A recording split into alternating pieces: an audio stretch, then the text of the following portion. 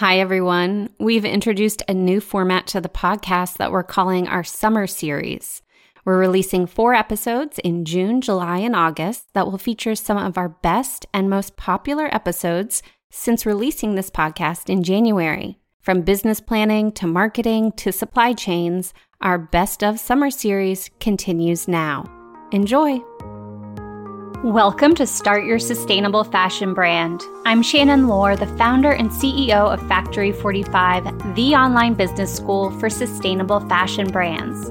Whether you're looking for business strategy, marketing tips, or a 10-minute pep talk, this is the podcast for fashion entrepreneurs who want to take action, pursue their passion, and make waves in the fashion industry.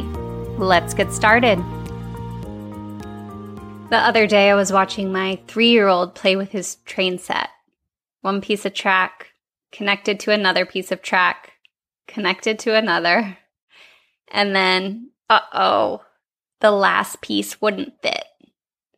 I watched as he struggled to fit the piece, as it kept hitting up against the wall of the table, as he got more and more frustrated. "I can't do it," he yelled out, red in the face. "It doesn't work." And I started to think, how many times as an entrepreneur have I felt this? Why won't the web domain connect to the host? I changed the file size and the image still won't upload. Why won't the email form populate correctly? The difference is, I can't throw my computer across the room like maybe I could a wooden train track. One of the main messages you hear as a parent is the importance of building resilience in your kids. It's why you should resist doing things for them that they can do themselves or providing the easy way out. And honestly, entrepreneurship is very much the same. The very best entrepreneurs, the ones who are successful, are quite simply resilient. When something isn't working the way they want it to, they muster up all of their resourcefulness to find a solution. They don't take no for an answer. They don't give up. But they also know when to ask for help. Because honestly, that's what it takes. If you truly want to be an entrepreneur, then it virtually guarantees you will run into problems. In the beginning, it will probably be on a daily basis. But to reach any level of success, problems require problem solvers. There's no way around it. And here's where I think we may have gone wrong. For most of us, the first 18 years of our lives were spent developing an aversion to failing. We were taught that failure is bad, to avoid any form of failure at all costs, get the grades, excel at the sport, earn the lead role in the play. How many of us were told we weren't musically gifted because we didn't immediately pick up the recorder at the age of 8? How many of us were told, "Oh, your sister's the sporty one. You're more of the artistic type"? When in reality, it would have benefited us to really struggle with learning how to play Mary Had a Little Lamb or trying out for the soccer team anyway and experiencing the disappointment of getting cut. How would those failures along the way prepare us for success down the road? Because what we all eventually realize is to reach the levels of success that we strive for as adults, starting the business, launching the brand, scaling the company, it virtually requires us to be comfortable with failure. To achieve anything great, you must be willing to fail.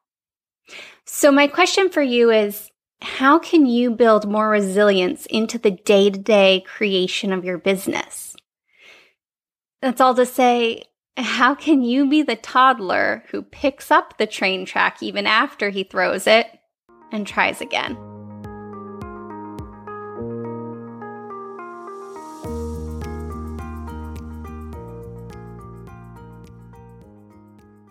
After a decade of talking to entrepreneurs and people just starting their businesses, I've had a realization over the years about our collective fear of failure.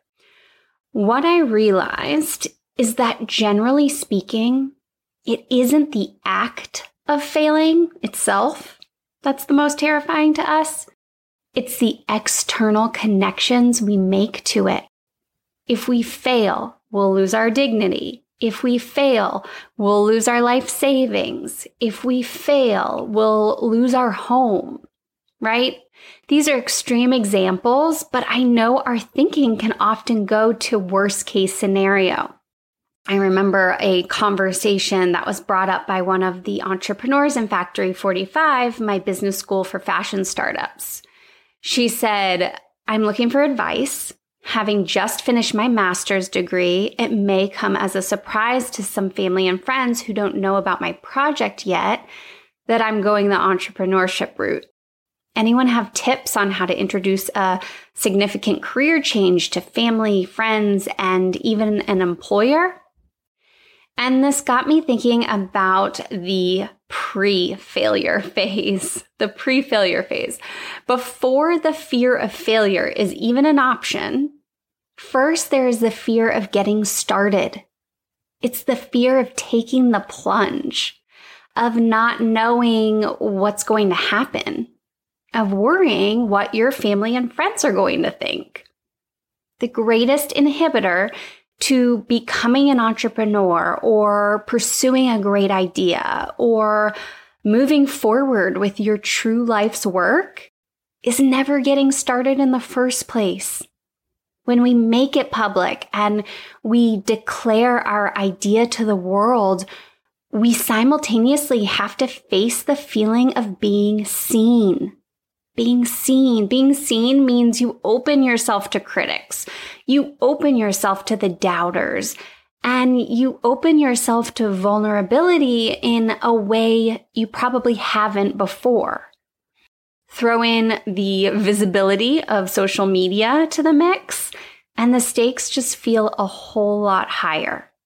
Personally, I'm no stranger to critics. While the supporters in my life far outweigh the cynics, it doesn't make the occasional negativity sting any less. I remember back in 2013, I wrote an expose about fast fashion for the Huffington Post, and then I made the mistake of reading the comments section. I was called an asshole, a self-aggrandizing bitch, a piece of shit, and other equally flattering names. And yes, this is why you should never, ever read the comments.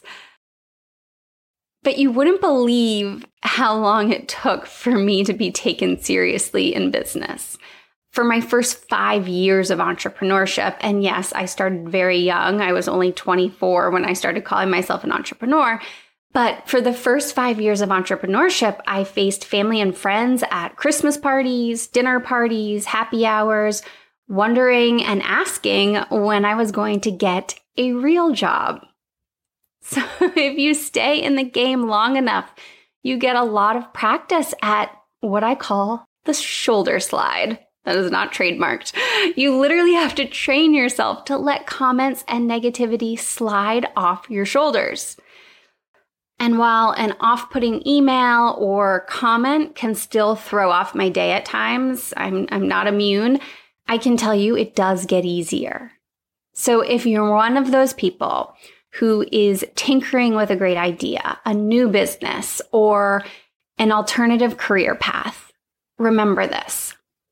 The critics, the doubters, the cynics only have power if you give them power. As hard as it may be, you can consciously accept that there will always be some degree of negativity coming at you, but you can also consciously choose how you react to it. Power is energy, and you're the only one who gets to decide where to put that energy. It can either be your demise or your strength. Here are a few other strategies to keep in your back pocket when negativity or criticism starts creeping in, either internally from yourself or from outsiders. First, stay close to those who support your dreams and let you talk about it obsessively, even though they may not understand what you're talking about. Speak from a place of vulnerability. Don't predict the reaction you're going to get, because it will come out in your tone. At the end of the day, your opinion is the only one that matters, It really is. At the end of the day, you are responsible for your life. You get to make these decisions. Nobody else does.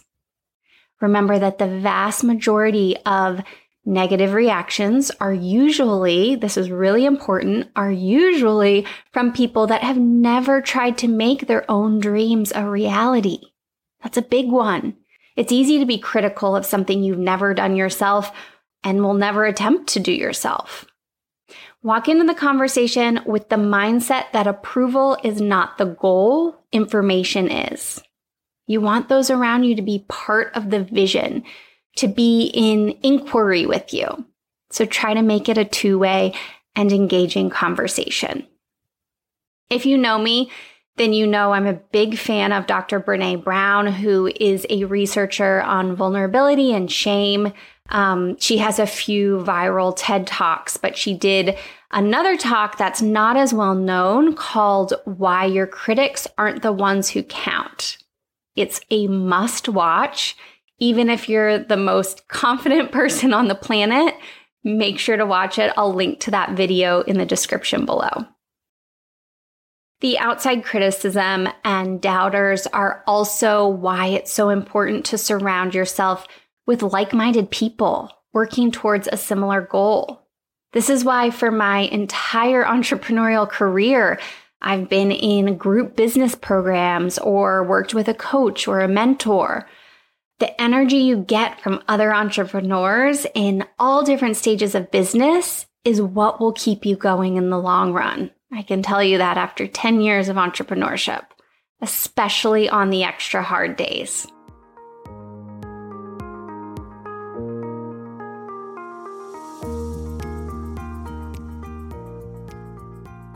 So tell me, have you ever had these thoughts?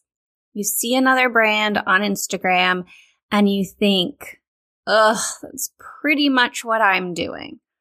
Or she's selling the same thing I am. Or I just found out this person is also making the same product, so what's the point in me even trying? As someone who works with and mentors new entrepreneurs on a regular basis, I'm no stranger to panicked emails popping up in my inbox about the discovery of a competitor.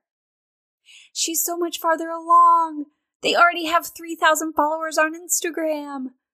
They're using organic cotton and making it in the USA too, right? As soon as we discover potential competition, our cortisol levels shoot through the roof and we imagine the worst case scenario. Everyone is going to buy from them instead of me. So I might as well quit. And while yes, quitting is the easiest route to take in any situation, there are many more reasons to keep going. In Eric Ries's book, The Lean Startup, he says early stage entrepreneurs spend too much time worrying about their idea being stolen and not enough time telling as many people about it as possible. As a startup, Ries says you should focus on talking about your idea to anyone and everyone willing to listen. That's the only way to get early customer feedback, to hear what your potential customers actually want, and to find out if your idea is a viable business. There is a big difference between someone saying you have a great idea and actually getting out their wallet to pay for it. When early stage entrepreneurs worry too much about protecting their idea, Eric Ries calls this stealth mode. He says, quote, "Part of the special challenge of being a startup is the near impossibility of having your idea, company, or product be noticed by anyone, let alone a competitor." Makes sense, right? Stealing an idea is a lot different than stealing an idea and actually implementing it, especially an idea that hasn't proven to be successful yet. If you do reach a degree of success down the road, then competitors are bound to enter the market. People see something that works and they want to have a piece of it. This comes with the territory. The thing is, as hard as it may be to take it gracefully in the moment, competition is actually a good thing. It pushes us to continue innovating and prevents us from getting stagnant. So with all that said, here are some other things to consider the next time you're faced with copycats or competition that makes your stomach flip. Here's how to talk yourself off the ledge. Remember that an idea is just an idea. Everyone has them. What sets you apart is your ability to execute on that idea. 99% of ideas never see the light of day. So if you're able to get your product to market, then you're already that much farther ahead than everyone else. So much of entrepreneurship is simply a matter of keeping your head down and doing the work. It's not glamorous, but there's really no alternative. Second, the me versus them mentality is the fastest way to sabotage yourself. As soon as you start thinking the world is against you and the universe is set up for you to fail, then it's over. I've never met a successful entrepreneur who didn't operate with an abundance mentality. Repeat after me. There are enough customers for me, and there are enough customers for them. Third, competition breeds creativity. Having competitors in the market forces you to innovate, think outside the box, and pushes you to do better than you would have done if you had a monopoly. While it may give you anxiety at first, you have the ability to reframe how it makes you feel. It can either deflate you or empower you, and you have the power to choose. Number 4, competition shows you there is a need in the marketplace. Having other players in the game means there is a big enough pool of people who want what you're selling. The market share is there, and it's your job to find a way to take a piece of the pie. Number 5, the great news about being in the clothing business and the fashion business is that unless you're selling to nudists, everyone needs it. Fashion is a $1.5 to $3 trillion industry. That's a lot of people buying clothing. And the average American buys 62 to 84 pieces of clothing a year. As fast fashion continues to really gross more people out and for them to opt out of fast fashion, you're there to provide an alternative, ethical, and sustainable option. How cool is that? And this is the best reason of all. Despite how many people are selling or plan to sell something similar to you, no one is ever going to do it in the same way you are. That's just a fact. There is no one else on the planet that is even remotely close to the same person as you. And thus, the way you create is going to be different from everyone else. No matter how many new kids lines or women's wear lines or outerwear lines debut, they're all going to be unique to their creator. And that's why it's so important to know who your target customer is. It relieves you from having to sell to everyone, so you can focus on selling to the special group of people it's made for. There's so much freedom in that. You don't have to appeal to everyone. You just have to appeal to your people. I've talked about competition a lot on the Factory 45 blog, in my live shows, and with my Factory 45 entrepreneurs. It's the topic that continues to come up because it's so much scarier when you're first starting out. Working with mostly women entrepreneurs has taught me how sensitive most of us are. We want perfection. We want everything to go right the first time, and we want to show everyone around us that we can do it. As soon as we hit a bump in the road, we tend to question our intentions. We say to ourselves, who was I to think I could pull this off? When really, who are you not to? Factory 45 is the community I created for fashion entrepreneurs who are looking for that camaraderie, mentorship, and support. If you're interested in launching your brand with us, you can book a consult call to explore the opportunity more. The link to set an appointment is in the description below. We'd love to chat.